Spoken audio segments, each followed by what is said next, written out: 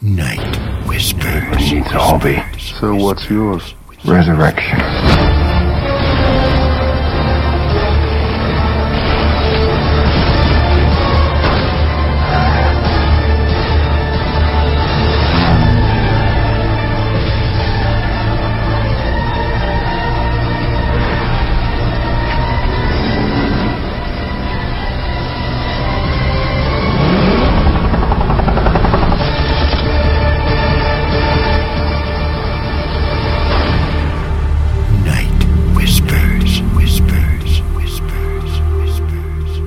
Night Whispers, avoiding a zombie apocalypse. And your dream word for tonight is real. Luke chapter 3 verse 7 and 8 reads, "Then he said to the multitudes that came out to be baptized by him, Brood of vipers, who warned you to flee from the wrath to come." I might have said this before, but like it or not, intended or not, the Paul Newman film classic Cool Hand Luke is a veritable mine of Christian metaphor. Taking note of the crucifixion-like posturing of the character Luke following his eating of 50 eggs, to all the crosses at the end of the film, I nevertheless especially like the fact that the character of Luke is assigned the prison number of 37. Of course, Luke chapter 3 verse 7 is our text for tonight and speaks to hypocrites regarding fleeing the wrath to come. And what are hypocrites? Except those folks who are essentially never really true to themselves. And no, I am not talking about taking pride in being your very own special little creation. I'm talking about you being God's creation. There is a big difference here. For one is a matter of discovering thankfulness, and the other is a matter of pride.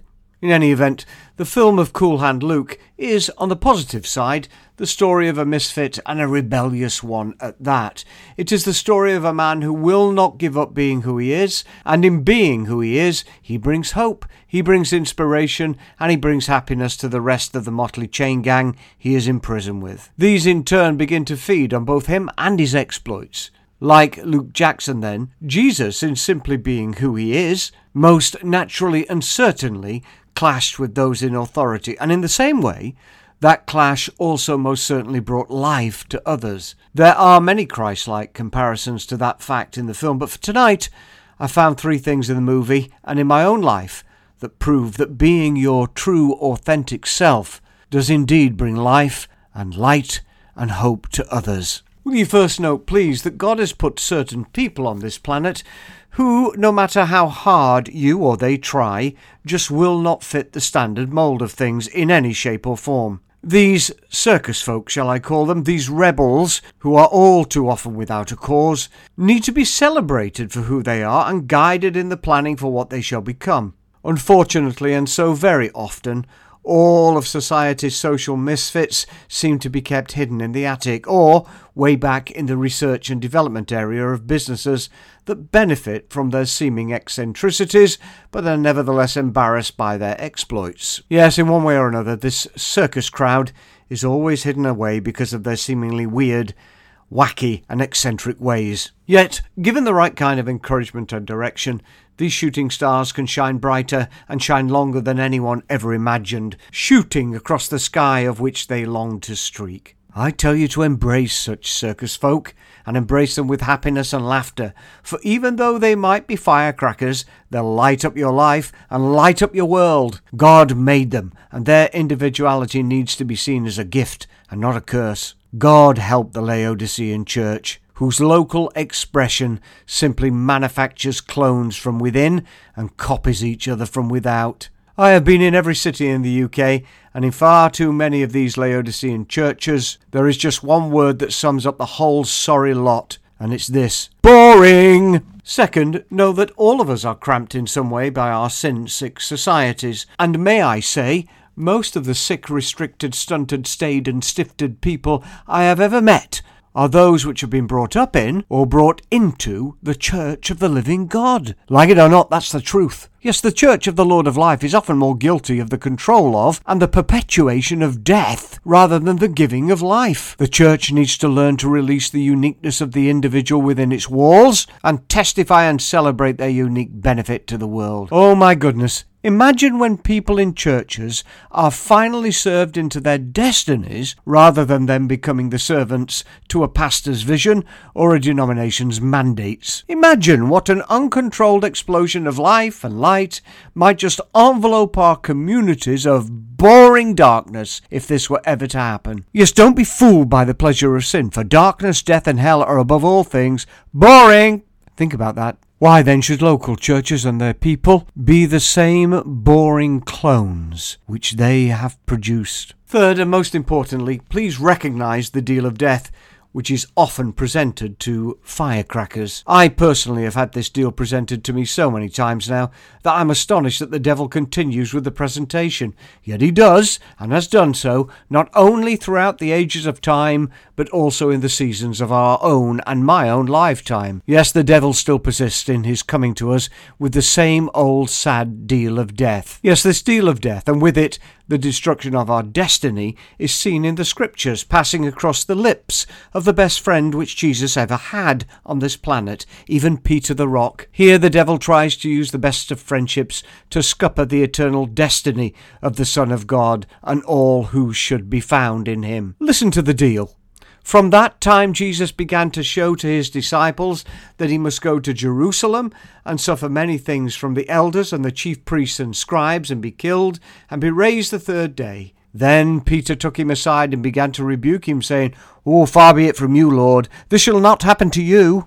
That's Matthew 16, verse 21 and 22. So this deal of death often comes from the best of places, the best of intentions, and the best of friends. Yet if you listen, you can hear the serpents hissing. In the film Cool Hand Luke, it is Luke's best friend Dragline, played by George Kennedy, who comes to Luke after his passion in the church, if you will, and amidst all the sirens, the police and the crazy correctional officers waiting to tear him apart, says to Luke with a nice big and hopeful smile, "You've got to listen to me. All you've got to do is give up. Nice and quiet. Just play it cool." There you have it. Do you see it? If life, if change, if revolution, reformation, and maybe even revival, yes, if love and light and world shaking can only come through the release of authentic Christians into their own unique callings and destinies, which are designed solely for them, then the devil will always, and I mean always, come to you and say, draw back, be quiet, be cool. And my dear brother and my brave sister, when that happens, then what we've got here is also a failure to communicate. For the death of both the individual and the team will always follow such cowardly compliance to play it cool and to draw back from our own uniqueness, callings and destiny. Life will no longer be communicated when we draw back from who we are. A friend of mine so rightly and so constantly insists that Christians only do what only they can do. I think that's great advice. Only do what only you can do. Compromising truth is a wicked thing to do. Compromising the truth of what God has called you as a church, as an organisation, and especially as an individual is quite simply a murdering of life and the manufacturing of cloned zombies. If you want to shake that tree you're hiding behind, if you want to shake the earth for Jesus, then you must be all you are in Jesus and do all he wants you to do. Do not let anyone stop you from being or doing otherwise.